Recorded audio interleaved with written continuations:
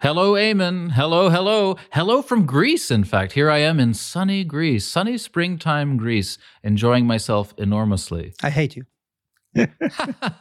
You'll like this, though, Eamon. The other day, I was at a dinner party in Athens, and I was sitting next to a splendid old Greek gentleman who told me all about his ancestors in Alexandria. Do you remember last episode? We were talking in that last episode all about the Aswan Dam. Well, this guy's grandfather had been the Greek engineer who built the dam in Aswan that preceded Nasser's dam. And he was saying, and I don't know why Nasser needed to build a new dam. There was nothing wrong with my grandfather's dam, nothing at all. So the history that we talk about in Conflicted, it really is still alive in the memories of people in the Middle East. Not that I want to say Greeks are Middle Easterners. I wouldn't want to offend their sensibility. No. They are. I'm sorry. The Greeks, they have to accept they are Middle Eastern because they, 2,300 years ago, they invaded the Middle East, Anatolia, Iraq, Mesopotamia, Syria, Egypt. So they have to bear the consequences and they should be lumped with us. Man, you Middle Easterners, no wonder the conflicts never end. Your memories are far too long. Indeed.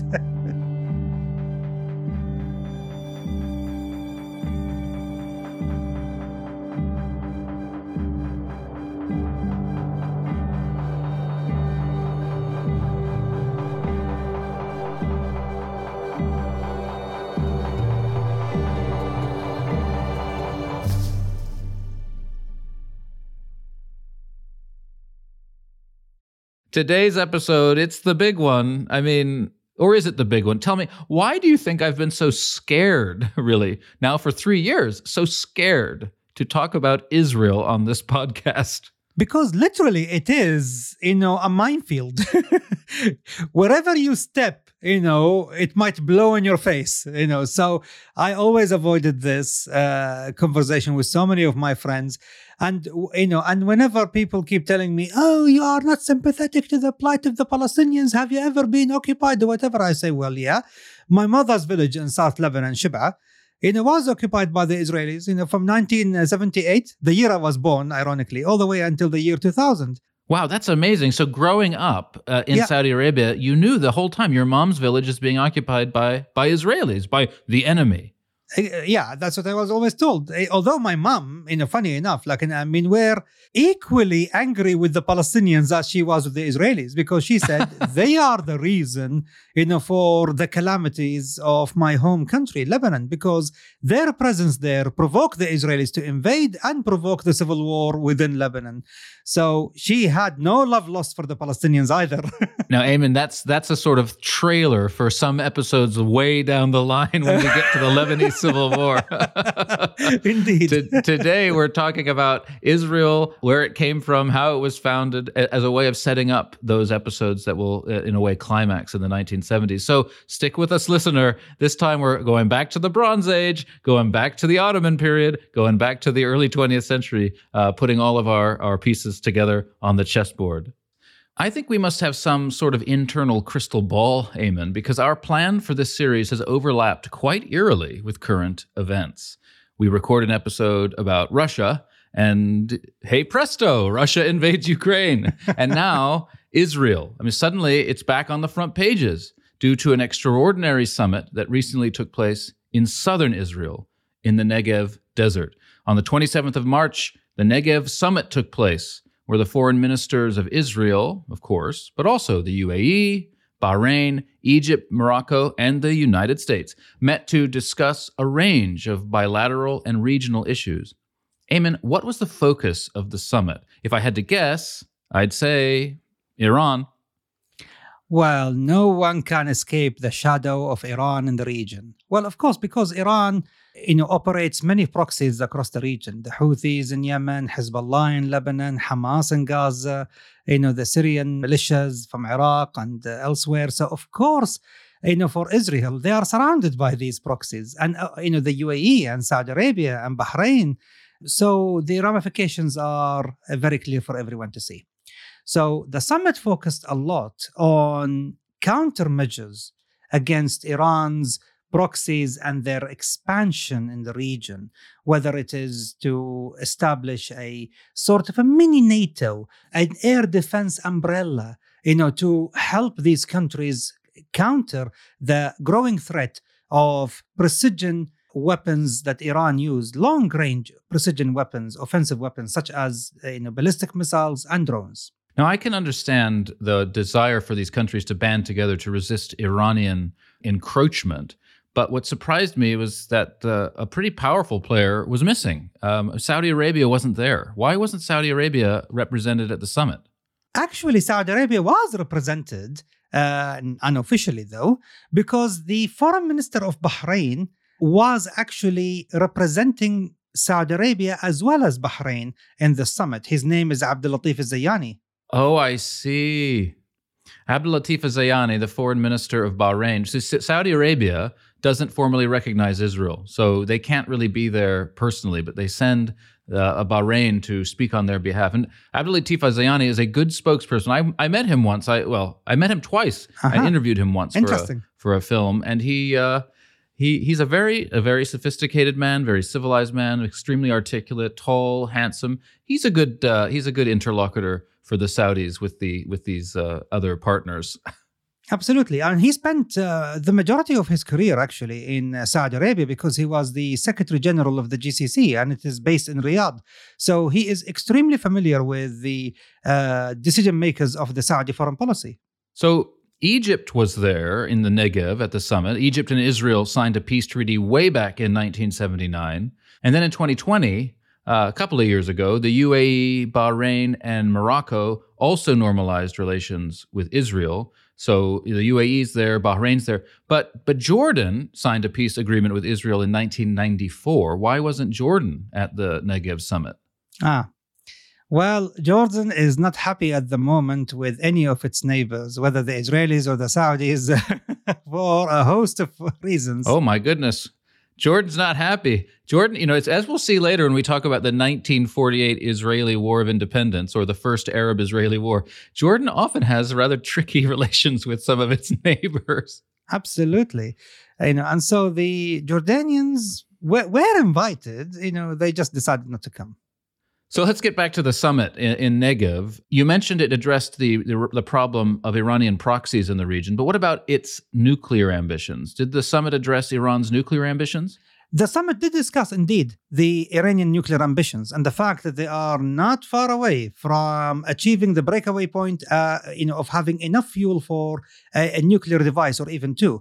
The other things also they discussed is the fact that with this alliance or semi-alliance between Iran and Russia, and the fact that the Russians are very nervous about what's happening in the region, with Iran, this could impact the food security of the region. And with food security, there could be unrest, especially in places like Egypt, which is exactly why after the summit, the Saudi government deposited $5 billion in the Egyptian central bank to help Egypt deal with the rising food prices and fuel prices they have to import, not to mention favorable terms in terms of oil and all of that. So actually the summit is looking at Iran, looking at its proxies, and looking at the ramifications of the Ukrainian war on the region. Yes, and those ramifications are massive, especially in food security. But the summit was not only interested in food, it was also interested in water. And in fact, they've decided to make the Negev summit an annual thing to be held in a different desert city every year. They've chosen a desert city to shine a spotlight on this main issue, water. The Israelis are one of the most advanced nations on earth when it comes to water treatment, water management, and water efficiency. The Saudis' water insecurity was recently highlighted when the Houthis attacked a desalination plant on the west coast of Saudi Arabia. It's funny, Ayman, you warned us 3 years ago that the Yemen war and the Houthi threat from the Saudi point of view was all about water, all about those desalination plants, and still, boom, it's happening.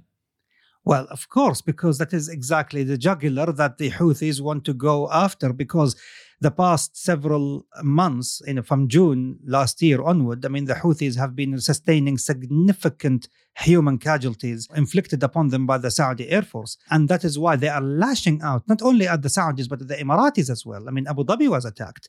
So this is what worried, the decision makers, even in Israel, because of the long range of these weapons, the ability to fly low over the terrain or over water, over the sea, and make them difficult to detect. So this is why the summit addressed, this technological advance that a non-state actor, a third party here, the Houthis, possess. They attacked oil and petroleum storage facilities for the Saudis, which of course affected the oil prices. Already the world is suffering from it. And the Saudi response was totally unforgiving. I mean, they pounded Yemen. They pounded especially the port of Al Hodeidah. Oh yeah, the port of Hodeidah, the port of the airport of in Sana'a, the port of Salif. So of course they attacked, without mercy, and that actually led to the Houthis to say, wait. 3 days, cessation of hostilities from our side. Now meet us halfway. So this is now we have some glimmer of hope finally, with the Houthis deciding, of course, with some instigation from Iran, to de-escalate with the Saudis and have a 2 months ceasefire. I don't think it will last 2 months, but how many ceasefires have there been? And they don't. Yeah. The ceasefires mean nothing, as we're finding out in Ukraine as much as we've been finding out in Yemen for years. Exactly. Well, Saudi's not the only country that was attacked during the summit, and over the days following, a number of terrorist attacks were carried out inside Israel itself. The first wave of attacks like this for some time. On the 22nd of March, a few days before the summit, a Bedouin in the Negev stabbed and ran over people in the southern Israeli city of Beersheba. The perpetrator, the guy who carried it out, he had actually been in prison for supporting ISIS and was released in 2018. On the 27th of March, the day of the summit, ISIS gunmen attacked a bus stop, killing 2 people and injuring 12. And then 2 days later, a couple of drive-by shootings carried out by a Palestinian militant killed 5 people. So, Israel is still not going to be feeling secure. The Palestinian issue is still capable of redounding into, violence upon them. Well, there is no question. This issue has been exploited again and again by multitude of Islamist groups, whether Shia or Sunni, as well as jihadist groups, as well as, by other dictatorial regimes in the region. So Israel is just the flavor of the month. What I found quite interesting and even moving was that among the dead in those attacks were 2 Arab Israelis. I mean, that means Palestinian Arabs who live inside Israel proper. Yeah. This community is often forgotten by people. So 2 of the dead were Arab Israelis. Both were police officers, which is rather interesting and telling. Even more interestingly, one of the Arab Israeli victims was a Christian and the other was a Druze. A reminder, if you need one, that the patchwork of ethnicities, religions, and cultures goes far beyond any one binary, if you like. I mean, certainly it's not just Jews on the one hand and Muslims on the other. It's way more complex than that. Definitely. Way more complex. So, Ayman, what does all this mean? Do you think things are really changing in Arab-Israeli relations? Is the Arab world growing more comfortable with Israel's existence for real? Or are the Abraham Accords and all of this recent peacemaking between Arabs and Israelis, is it all just a temporary marriage of convenience? And do you think the future will be just like the past, marred by terrorism, injustice, and intractable conflict? I've spoken to a senior policy maker in the GCC, in one of the GCC countries, which signed a peace deal with the Israelis. And what he said was illuminating. He said, look, Israel is a country of 6 million inhabitants. Yes, it is military advanced, very powerful, but they cannot even invade Jordan. They could invade Jordan, but they cannot keep it. They could invade Sinai, but they can't keep it. They can invade Syria, but they can't keep it. They are no threat to the region because they couldn't even control Gaza. So why would they invade Saudi Arabia? Why would they invade the Gulf? Why would they invade all the way there? They don't even have the manpower to do it. However, we have, on the other side of the Middle East, a regional power with 87 million inhabitants, with armies upon armies of people who have been brainwashed religiously to believe that we are the enemies, we are the mortal enemies, and that they want to go all the way to the Hijaz and to Mecca and Medina to liberate it from us. He was talking about Iran, of course.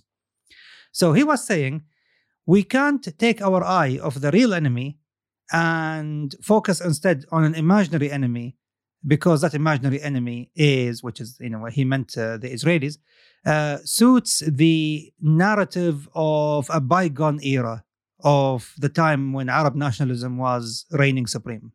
I think what you've just expressed, the shift that this policymaker at least has felt is going on, I think that it really has massive implications, and it's very interesting. So let's get back to it. And instead of talking about the future, we're going to do what we always do on Conflicted and talk about the past. The past is complicated, nowhere more so than in what I'm going to try to call the Holy Land in this episode, okay? So at least when discussing its ancient and medieval history, I'm going to use the term the Holy Land as much as possible, because the words Israel and Palestine are both very loaded, as we'll see, for interesting historical reasons. Stay with me, dear listener. There's going to be some history now, but I promise it's going to be as brief as possible, and I hope very interesting. To get started, we've got to go way back in time, back to our favorite age, Eamon, the Bronze Age. Sometimes I feel like I am, how can I say, like I am Sherman, you are Mr. Peabody, when you say the way back. Now listen, obviously everything that follows is a gross oversimplification. The Holy Land is basically a highway connecting Egypt with Mesopotamia via the Levant. So over the centuries, it witnessed a huge amount of migration and conquest. Ethnically, culturally, linguistically, it was a much more complex patchwork than any simple historical narrative can do justice to. With that said, we've been talking about some really old places this season. Persia, pretty old. Arabia, really old.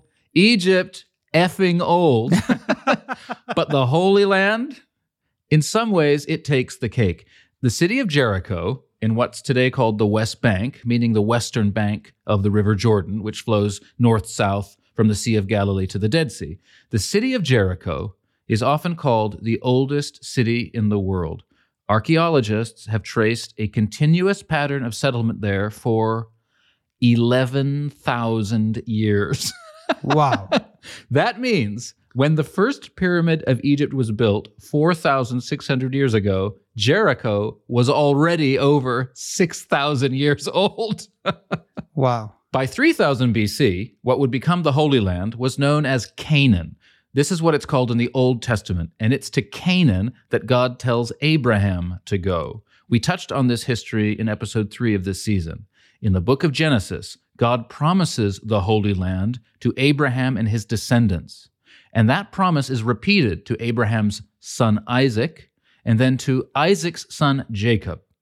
Jacob would later on wrestle with an angel and be given a new name, Israel. The sons of Israel, or so the story goes, are promised the land of Canaan for their eternal inheritance.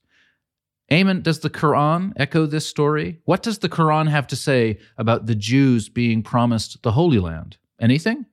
Well, yeah, I mean, when Moses was trying to persuade his people who escaped from Egypt, he said, "Ya qawmi idkhulu al-ard al-muqaddasa allati kataba Allahu lakum." You are my people.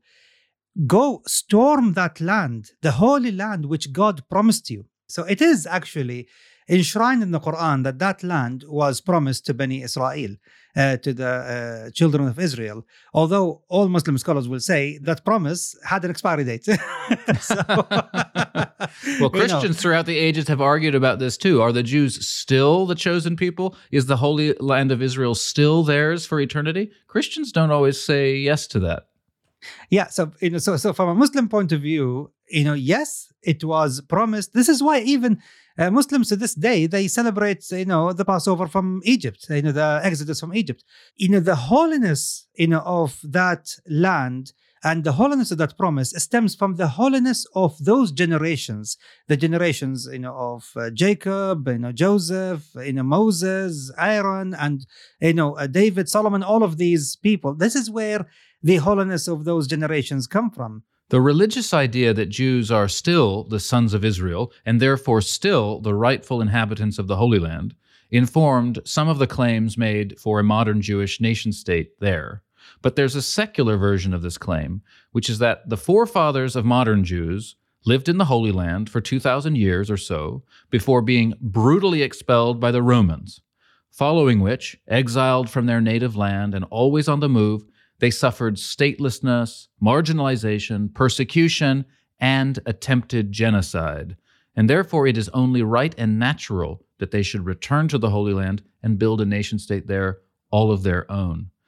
The political side of that argument has obviously been hotly contested, but the basic claim that Jews are descended from the Bronze Age inhabitants of the Holy Land is basically true. However, the same is also basically true of the Palestinians.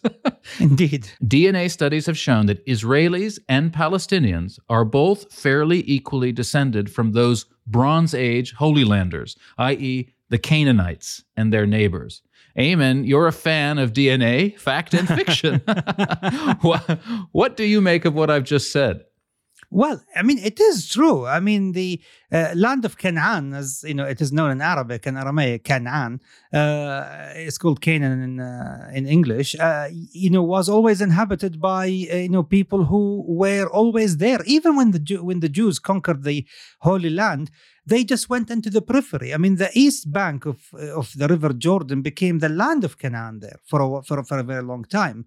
And some of the coastal areas, especially from Acre, in the north of modern day Israel, all the way to Ashkelon, many of the coastal areas were still controlled by the Philistines, Phoenicians, and Canaanites. It is the heartland, what is known today as Judea and Samaria, which was mainly the domain of the Jewish people for a very long time. So what I guess we're saying is that despite their different historical trajectories over the millennia, and despite the incredibly fraught political conflict that has swallowed them up, Israelis and Palestinians have a lot in common, genetically, ethnically, and culturally. Right, okay, let's move on with our historical summary. I can't tell the whole story of the Bible. God knows I wish I could, but I can't. So let's just start the story from where the 12 tribes of Israel, in one way or another, have subjugated the Holy Land to their domination. There are still Canaanites, as you said, Eamon. Other peoples are there too, but the Hebrew-speaking 12 tribes are dominant. This is about 1000 BC. They are eventually politically united by King David, with his capital at Jerusalem. But that union doesn't last long, and after the death of David's son, King Solomon, the Davidic kingdom is split into two. The kingdom of Israel in the north, in Samaria and the Galilee, and the kingdom of Judah in the south, centered on Jerusalem. Now, the northern kingdom is destroyed by the Assyrian Empire in 720 BC. The southern kingdom is destroyed by the Babylonian Empire in 586 BC. In Jerusalem, its beautiful temple, built by King Solomon, is completely destroyed by order of the Babylonian king Nebuchadnezzar, and all of the royal and priestly elites are forcibly removed to Mesopotamia. Until 50 years later, when our friends from episode 4, the Persians, overthrew the Babylonians, and the Persian Shah Cyrus the Great allowed the Jews to return. And they were now Jews, properly so called. Jews, i.e. people from the southern kingdom, the kingdom of Judah. These returnees from Babylonian exile reestablished political rule and rebuilt the temple in Jerusalem. This is the so-called Second Temple.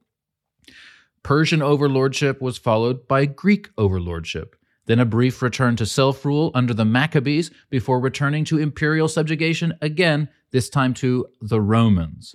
Roman client kings, such as King Herod, worked alongside the priestly hierarchy in Jerusalem and the Roman political governor to keep the Roman province of Judea in line. It was during this period that Jesus was born and Christianity began to flourish. You still with me, Eamon? Oh, absolutely. You know what happened next, right? Oh, yeah, I know what happened next. Nothing but rebellions and rebellions and rebellions, and that caused the whole city to be destroyed, including the Temple of Herod. The Jews were frequently rebelling against Roman rule, climaxing in the horrific Jewish-Roman wars. In 70 AD, the Romans sacked Jerusalem and destroyed the Second Temple. Then 60 years later, they finished the job, slaughtering an unholy number of Jews and expelling most of the rest. Jews were forbidden from entering Jerusalem, which had been basically destroyed and rebuilt from scratch along Roman lines and given a new name, Aelia Capitolina. A massive temple to the Roman god Jupiter was built on the site of the old Jewish temple. It had been an unimaginable tragedy for the Jews. The Jewish diaspora, which was already long established and extremely strong across the inhabited world, became the bedrock of Jewish life. A number of Jews settled in the vicinity of the Sea of Galilee, where they remained until the modern period. But Jerusalem was a Roman city, and to stress the fact, the emperor changed the name of the province from Judea to, wait for it, Palestine. Named after a people, you mentioned them before, called the Philistines, who had been arch enemies of the Jews 1,000 years before. I think Emperor Hadrian more or less wanted to humiliate the Jews as much as possible, by naming the province, Palestina, after the Philistines, who were the enemies of the Jews, especially with the story in the Bible about the Temple of Gaza and Samson, and this is why the Jews to this day, whenever they mention the name Hadrian, they say, may his bones be crushed. What was a tragedy for the Jews, though, became a triumph for the Christians. In fact, at the time, the distinction between Jews and Christians wasn't nearly as large as it would become. One of the effects of the Roman turn against the Jews was that it stimulated conversion to Christianity. Christians did, after all, worship the same God. So over the next couple of centuries, the Holy Land became significantly Christianized, and many, many people who today call themselves Palestinians were in fact native Holy Landers who converted to Christianity and would later on convert to Islam. In the 4th century, the Roman Emperor Constantine the Great himself converted, and in time he converted the whole empire to Christianity. He and his mother Helena began a huge building works program in Jerusalem, erecting enormous, lavishly endowed churches across the city at sites associated with the life of Christ. And the temple to Jupiter, up where the Jewish temple had been, was reconsecrated as a church. Now, I'll hand it over to you now, Eamon, and thank you, listener, for your patience. I hope that was a useful précis of historical events, but I'm going to hand it over to you now, Eamon, because 300 or so years later, religious newcomers rocked up to the gates of Jerusalem. Oh, absolutely. The armies of Islam, the armies of the Rashidun Caliphate. The Ishmaelites, the Hagarites, as the Christian inhabitants of the Holy Land called them. Exactly, of course, yes, the Arab Muslims. One of the things that the Caliph Umar, the successor of the Prophet Muhammad and his companion Abu Bakr, when he went to Jerusalem, and of course, basically, when the Muslim army surrounded Jerusalem, the Patriarch of Jerusalem demanded that, I'm not going to give, the keys of the city to just a mere general, let your own, top leader come. So this Caliph in Medina, he must come and take the city. So, of course, he made the journey. And he said, when he entered Jerusalem, that the God's promise that Jerusalem and the surrounding areas, the blessed land, the Holy Land, would remain, within the realm of the descendants of Abraham, is still being fulfilled, because we are too the descendants of Abraham, just from his, elder son Ishmael. So when he entered there, he was accompanied by a Jewish rabbi who converted to Islam, known in Islamic history as Ka'b al-Ahbar, and he guided Umar, the Caliph, to where the dome, the rock in which right now stands the Dome of the Rock, where Muhammad, it was told that he ascended to heaven from that rock. Yeah, so there's a story in Islam. It's called the night journey of the Prophet Muhammad. He woke in the night to be greeted by a mystical flying horse who transported him from Mecca to Jerusalem, and getting off the horse at the spot of the rock where the Dome of the Rock is, he ascended into heaven to the throne room of God. Yeah, and this is where the Jewish rabbi showed him where that rock is, and then he took him to where the remains of the Temple of Solomon were, and so Umar decided to establish a mosque there, and he called it Al-Masjid Al-Aqsa. The Al-Aqsa Mosque, as it's known in English, yeah. Exactly. So, and this is how the transformation of what we now know as the Temple Mount, where the Dome of the Rock and Al-Aqsa Mosque stand, came into completion from the Islamic point of view. They have taken over, this 4 acres of land, except for the Western Wall, which is known also as the Wailing Wall, which is the last remaining part of the Temple of Herod. He left it there based on the advice of Ka'b al-Ahbar, as it is still a sanctified place for Jews, even though Jews were forbidden from visiting the city or coming for many, many, many years. In fact, Sophronius, the patriarch of Jerusalem, when he gave the city to the Muslims, he asked for terms, like freedom of worship, freedom of religion for the Christians, certain other terms. But one term in particular, the Muslims rejected immediately. Sophronius asked for the Muslims to bar the Jews from entering the city or living in it or dwelling in it. And Umar ibn Khattab said no. Jews will have as much rights as Christians and Muslims in the city. In the West, I think we often look at pictures today of the Temple Mount with the Dome of the Rock and Al-Aqsa Mosque there, and we sort of don't know how to interpret what we're seeing. I think even well-educated, well-informed Westerners will often see those Islamic monuments there and sort of think of them as outside invader. Like they don't really see them as situated naturally in that space, because we imagine that's where a temple should be. We imagine, this is where Jesus lived. What does this have to do with Islam? Muhammad was living far away. Why are these, beautiful though they are, why are these Islamic buildings on the Temple Mount? But you were telling me the other day that it's, that in the 1400 years or so since Jerusalem became an Islamic city, it has really featured heavily in the Islamic imagination, Islamic theology, especially in terms of the end of time. Yes, I mean for Muslims, Jerusalem, is the place where the souls, near the end of time, or basically when the Day of Judgment happened, the souls of people who are there here on earth will ascend to heaven. From where? From Jerusalem. Not only from Jerusalem, from actually a cave beneath the rock, where the dome is. So I visited there in 2018. It was a deeply spiritual experience, and I was so happy to be there, to be honest. And I remember when I went there, it was such an overwhelming feeling of spirituality. And below the rock, which the dome stand, there is that rock, which many Christians believe that it's a rock in which Jesus was sentenced by Pontius Pilate, and his footprint is supposed to be there. So, but if you go under the rock, there is a cave. And that cave is called Kahf al-Arwah in Arabic, which means the cave of the souls. This place is where the souls will be gathered before they are ascended to heaven. It's incredible because I remember when I was reading some Muslim scholars, it's like, why Muhammad never ascended from Mecca? Why does he have to go all the way to Jerusalem, on a winged horse, all the way there, and then ascend from Jerusalem to heaven? Is because Jerusalem is so special because there is that portal there which enables, people or souls or whether physical or metaphysical, beings to actually ascend to heaven, because that is the place.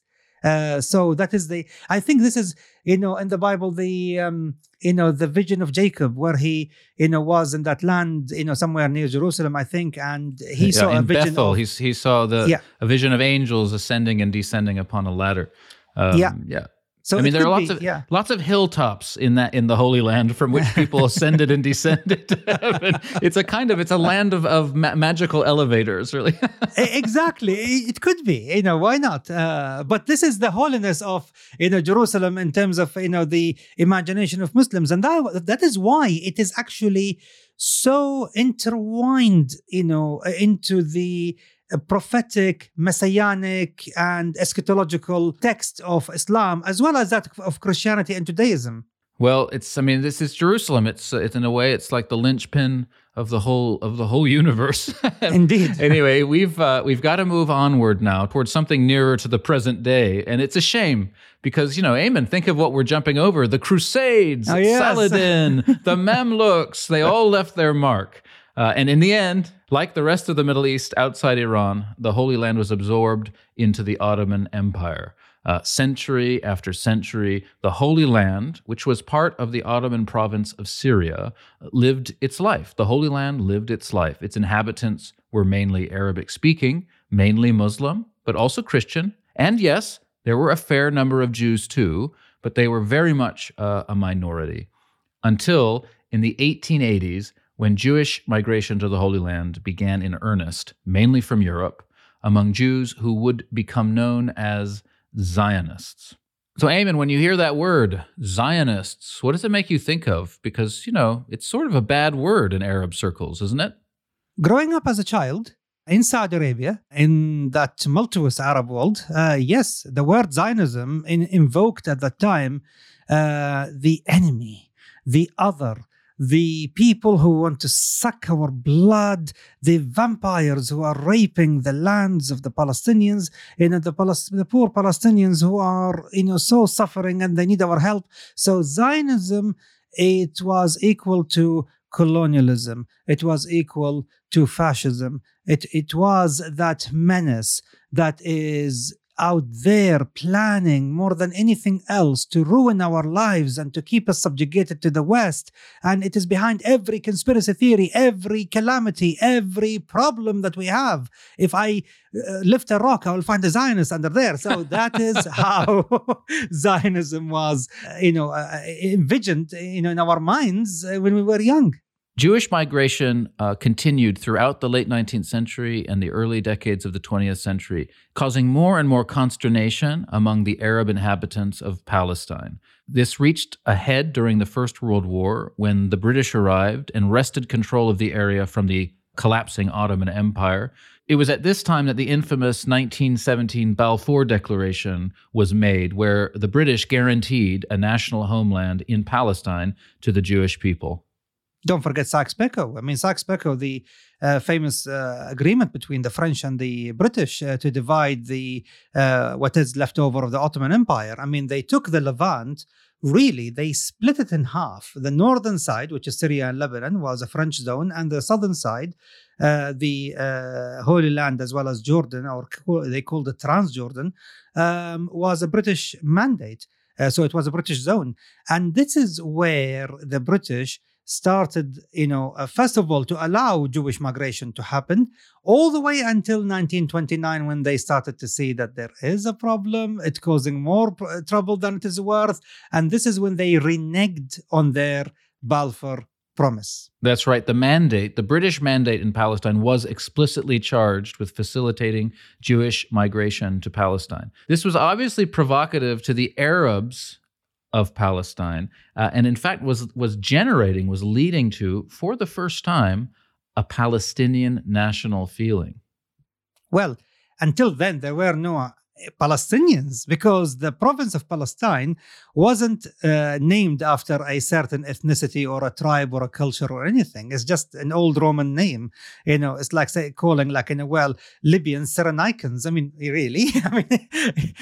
The Libyans will never be accept the word Cyrenaica as a formal identity. So for the Arabs of Palestine, they were always called the Arabs. Until really, later they were called always the Arabs of Palestine, until after 1948.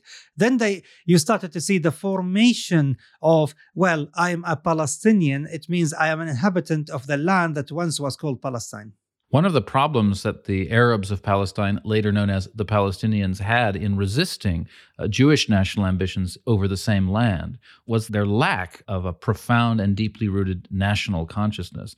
They were regionally based, they associated with their families, with their clans, and with their villages or their towns, but they didn't have, to the same degree, a sense of unity. And this played out down the line during the Israeli War of Independence, the 1948 Arab-Israeli War, when the Jews were able to take advantage of Arab disunity and really win the field. I understand, Thomas, that the Jewish migration caused a lot of, provocation, among the Arab inhabitants. But the question here is, and this question is really valid, even many Arab quarters always voice this: who sold the lands? Who sold their homes, farms, and lands to the newcomers, to those who came from Europe washed with cash and gold, and they sold the lands and they moved to Syria, to Lebanon, and to Jordan, and to Egypt? My guess is first wealthy Ottoman landowners and then wealthy Arab landowners in the area. Exactly. Many, many, many Arabs sold hundreds of thousands of acres of land, to and houses and farms and dwellings to Jewish migrants. And a lot of that land was in areas that were underinhabited. They were swampy or they were very arid. They weren't overly inhabited because they were very difficult to live in. And the new immigrants, they did an amazing job at actually transforming that land into productive land that was amenable to habitation. Exactly. And this is where, we have, the character of Al-Hajj Amin al-Husseini enters the picture here. Hajj Amin al-Husseini, this was a man who would eventually become the Grand Mufti of Jerusalem, placed in that role by the British, and was really the founding father of Palestinian nationalism, and an infamous character because he would spend the years of the Second World War in the Axis countries working as a propagandist for Hitler. Yeah, in Berlin. I mean, he was in Berlin, and he escaped Berlin just before the Russian army invaded Berlin. But the reality is that Hajj Amin al-Husseini, the Mufti of Jerusalem, he issued a fatwa, in the 1930s, saying any Palestinian who sell any of his properties, any of his real estate, to any Jewish migrant is a kafir. I mean, he excommunicated for a legitimate transaction. This is a pure political, fatwa. I mean, the idea that I'm free to sell to whoever I want. I mean, there is nothing in Islam that says I can't sell to whoever I want. The right of property is very much enshrined there. I can sell to whoever I want. And so, Hajj Amin al-Husseini resorted to twisting Islamic theology to say anyone who sell any piece of land or a house, or a square inch to the Jews who are coming from Europe is a non-Muslim, is a kafir. He excommunicated them. So during the 1920s and the 1930s, the phenomenon of terrorist violence arose in the Holy Land. This is something that is now sadly associated with Israel and Palestine and their conflict.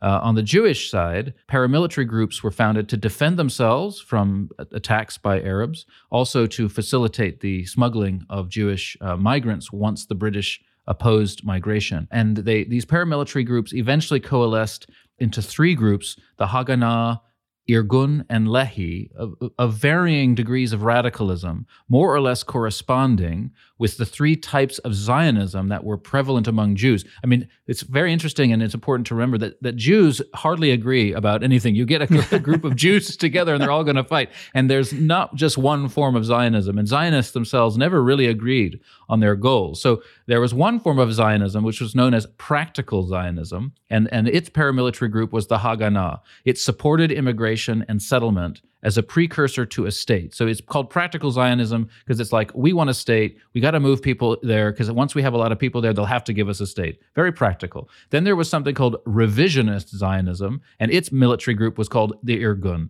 This form of Zionism supported a Jewish state, which was supposed to be coterminous with the whole of ancient Israel, which in their view included what is now Jordan and even parts of Syria. So this was a much more radical form of Zionism. They wanted a state to correspond with the ancient borders of Israel.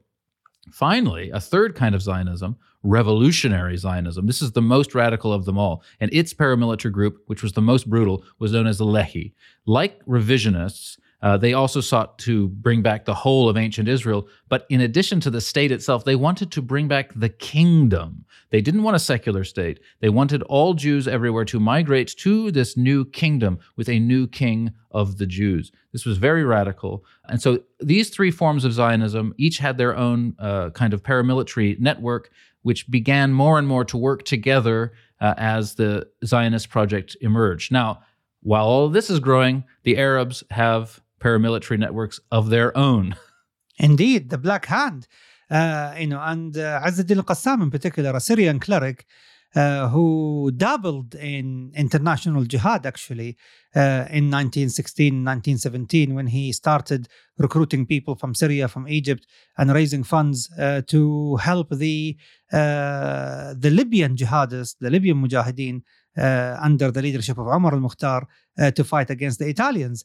So he was based in Alexandria in Egypt in order to support the Libyan jihad and Libyan campaign against the Italians. He then left Alexandria to go back to the Levant and go to the West Bank in order to fight against not only the Jewish paramilitary groups we're talking about, but also to fight against the British mandate. And he fought and fought until 1935, where he was killed. And then after that, it was Haj Amin al-Husseini who took over. This history reveals again that the struggle of the Arabs in Palestine at the time was really part of a larger pan-Arab struggle, a kind of the struggle of a growing Arab nationalism. And so that's why a Syrian like Izz-ad-Din al-Qassam is fighting for Arabs in Palestine. There wasn't, to the same extent as there is now, an idea of Syrianness, of Palestinianness, etc. Exactly. And the fact that he was actually busy before the British mandate over Transjordan, he was busy supporting the Libyans fighting against the Italians. By recruiting Syrians and Egyptians. So, and to this day, actually, his memory still lives in because Izz-ad-Din al-Qassam is the name of the military wing of Hamas. Yes, indeed. The Palestine question was beginning to grow very tense, and the British wanted to get shot of it. They were sick of it. They drew up several plans to solve the problem, but none of these plans got anywhere. And the situation between Jews and Arabs worsened. It was a chaotic, very violent period. For example, between 1936 and 1939, there was something called the Arab Revolt in Palestine, where the Black Hand and other Arab paramilitary groups revolted against the British mandate, attacked Jews and Jewish settlers. The British succeeded in putting it down. The Palestinian leadership was expelled. This forced the Palestinian nationalist politics, such as they were, underground and would hobble Palestinian politics and statecraft for years.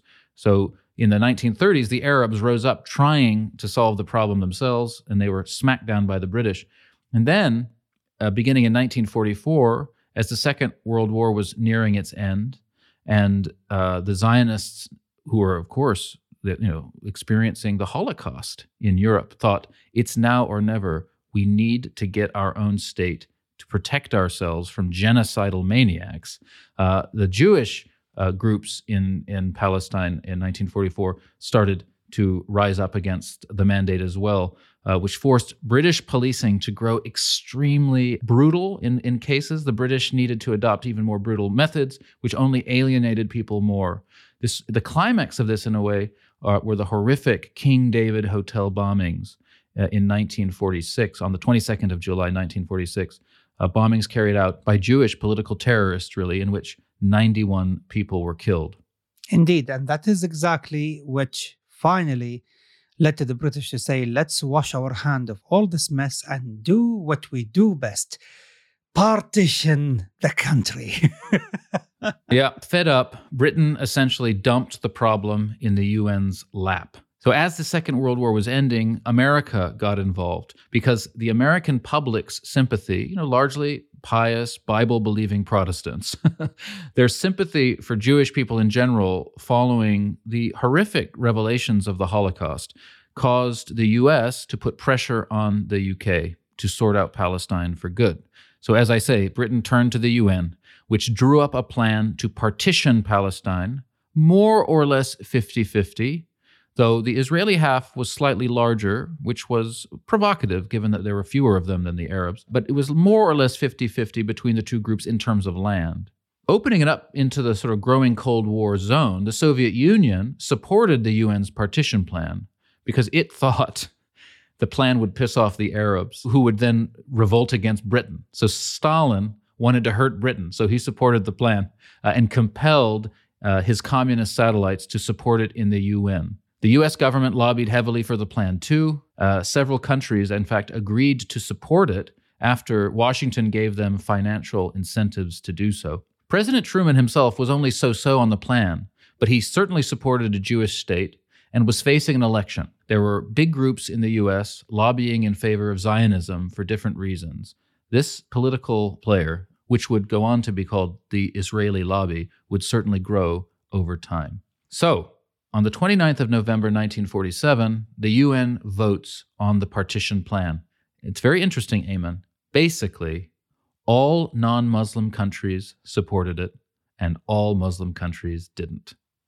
Surely we see a clash of civilizations component here. There is no question in my mind that if the Muslim and Arab countries acted pragmatically at that time and decided, well, we're going to lose anyway, let's cut the losses and let's, vote in favor of this, things would have been very different by today. Well, as it happened, Arab antipathy to a Jewish state in the Holy Land is what led the Arabs to reject the UN partition plan and immediately oppose it on the ground with force. This doubled down several months later when on the 14th of May, 1948, the British finally withdrew from Palestine. The mandate ended, and Zionist leaders in Israel voted to establish an independent nation state. The first Prime Minister of Israel, David Ben-Gurion, announced that for the first time in 2,000 years, a Jewish state had been founded in the Holy Land.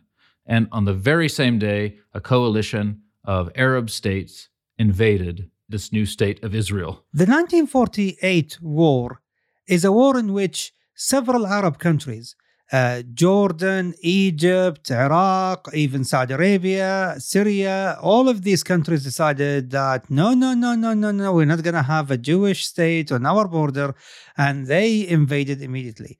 And of course, 7, I think, armies, invaded, and no coordination between them whatsoever. Actually, forget coordination. They were actually fighting against each other at some points because King Farouk of Egypt wanted Jerusalem so he can gain more legitimacy, because he was always, insecure about being an Albanian ruling Egypt, and he's not Arab even, and wanted to show, hey, I'm controlling a holy city and I have a legitimacy. And then you have the king of Jordan, who is Abdullah ibn Hussein. His ancestors lost just recently, just 25 years earlier, lost the kingdom of Hijaz, Mecca and Medina, to the House of Saud.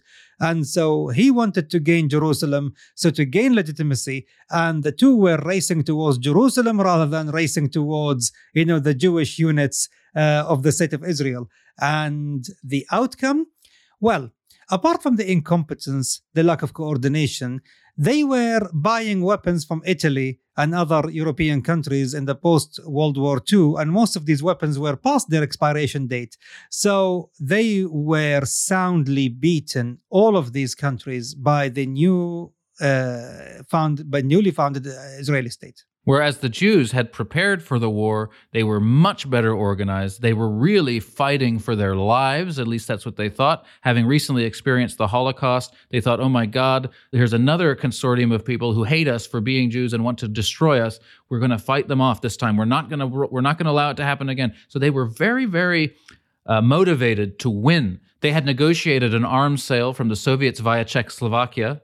If you remember, dear listener, in the previous episode on Egypt, that's exactly what Nasser did 7 years later when the West wouldn't sell him any weapons. So the Jews had more modern weaponry. They were better organized. And though they were the underdogs in the fight, they trounced the Arabs and punched them in the eye, really. And it was a huge knock to Arab pride.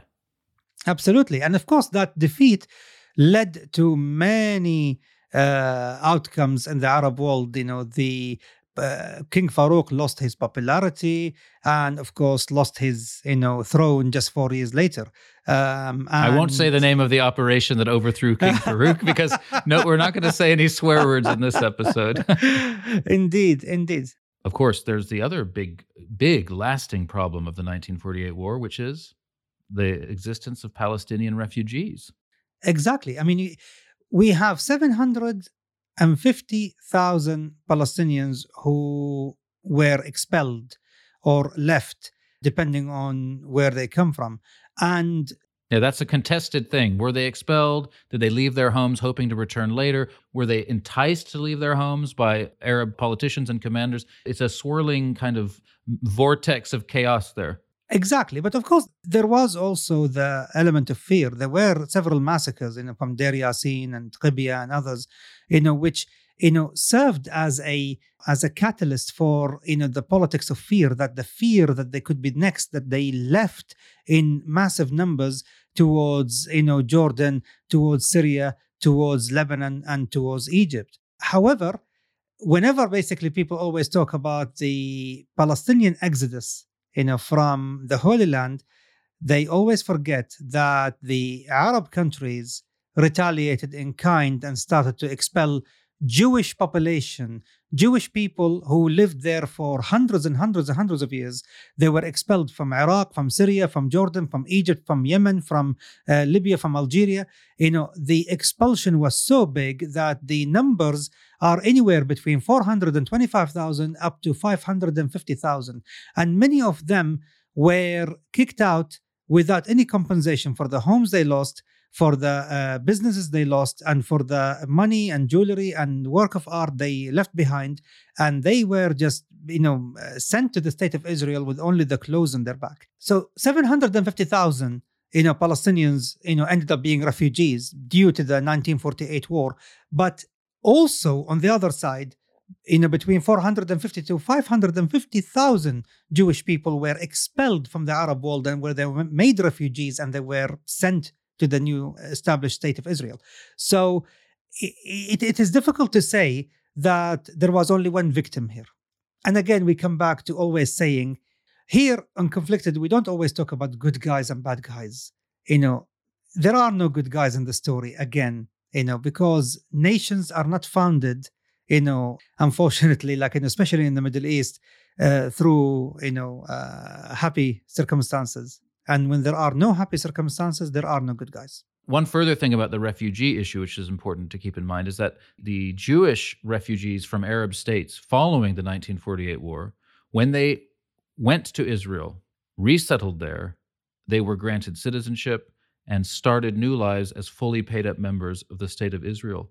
One of the tragedies of the Palestinian refugee phenomenon is that the countries that they went to as refugees did not grant them citizenship, did not allow them to integrate properly into the new Arab nation states that were growing in the region.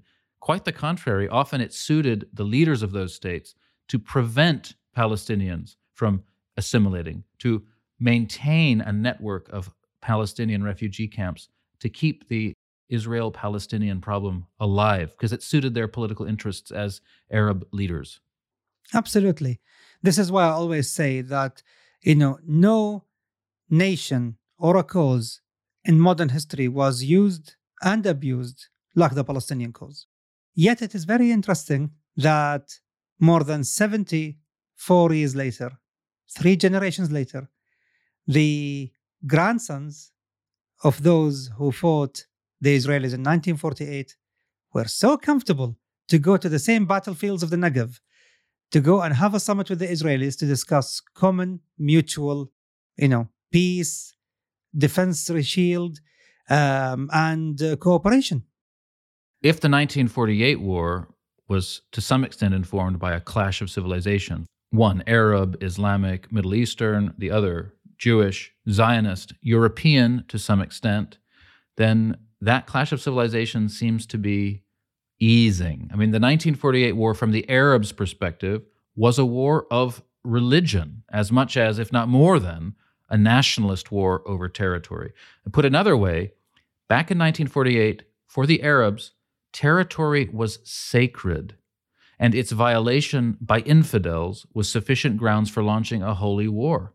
And its conquest or reconquest was a divinely ordained necessity. This is how the Arabs, the Muslims at the time, were thinking about the Palestinian issue. They were thinking like traditional Muslims. That's no longer the case. Arab leaders now, they meet with their Israeli counterparts in Israel, and they speak of secular statecraft like any other leaders anywhere in the world. So it kind of brings back what I was talking about a couple of episodes ago about this sort of tension in the heart of the modern Muslim, the modern Arab person. I mean, Islam is still there. Islamic ideals are still there. An Islamic history full of glory and an Islamic future full of glory is still there. But it's coexisting more easily with a less Islamic, more secular way of thinking. I think because we have grown up, Thomas. I think in my personal life, I was a jihadist. I mean, I grew up as an Islamist, as an imam. I became a jihadist. And you were animated at the time, I suppose, by a certain desire that Israel be destroyed. Absolutely. I was cheering on Hamas suicide bombers. I was trained in the camps in Al-Qaeda there in Afghanistan with some of Hamas members coming to train with us. So, there was no question that I, at the time, supported the Palestinian cause based on the Palestinian narrative from an Islamic point of view, the Hamas narrative, the Muslim Brotherhood narrative. However, what happened to me? I grew up. I mean, this is exactly what happened mentally, as well as intellectually. I decided that, where we are heading is the path of blood, is the path of destruction, is the path that will lead no one to win, but to lose. We'll all be losers. And so I ended up actually being a personification of the clash of civilizations, from a jihadist, to a Western, spy. And I ended up actually, in later years, traveling to the State of Israel in 2018, visiting the holy sites, but also speaking in Herzliya at a Israeli security and counterterrorism summit. People were asking me, have you ever thought you will be here? 20 years ago. I said, if you told me 20 years ago I will be here, I will say, whatever you're smoking, get a refund. It's really not good.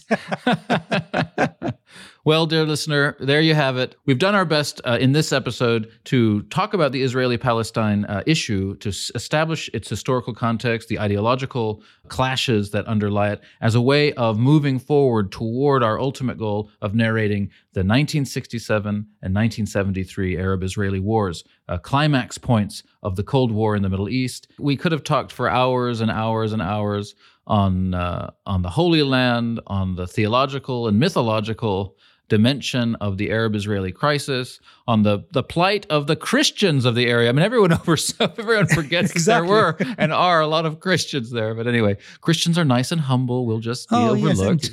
Yes, indeed, Thomas. I feel for you, bro. I feel for you.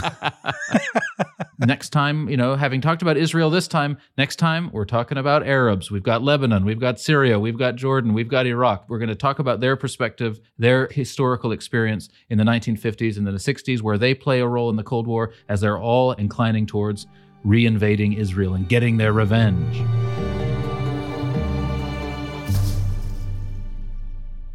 This is your bi-weekly reminder that if you're not doing so already, you can follow the show at MH Conflicted on Twitter and Facebook. You can find that by searching Conflicted Podcast Discussion Group over on Facebook. Conflicted is a Message Heard production. This episode was produced and edited by Sandra Ferrari. Our theme music is by Matt Huxley.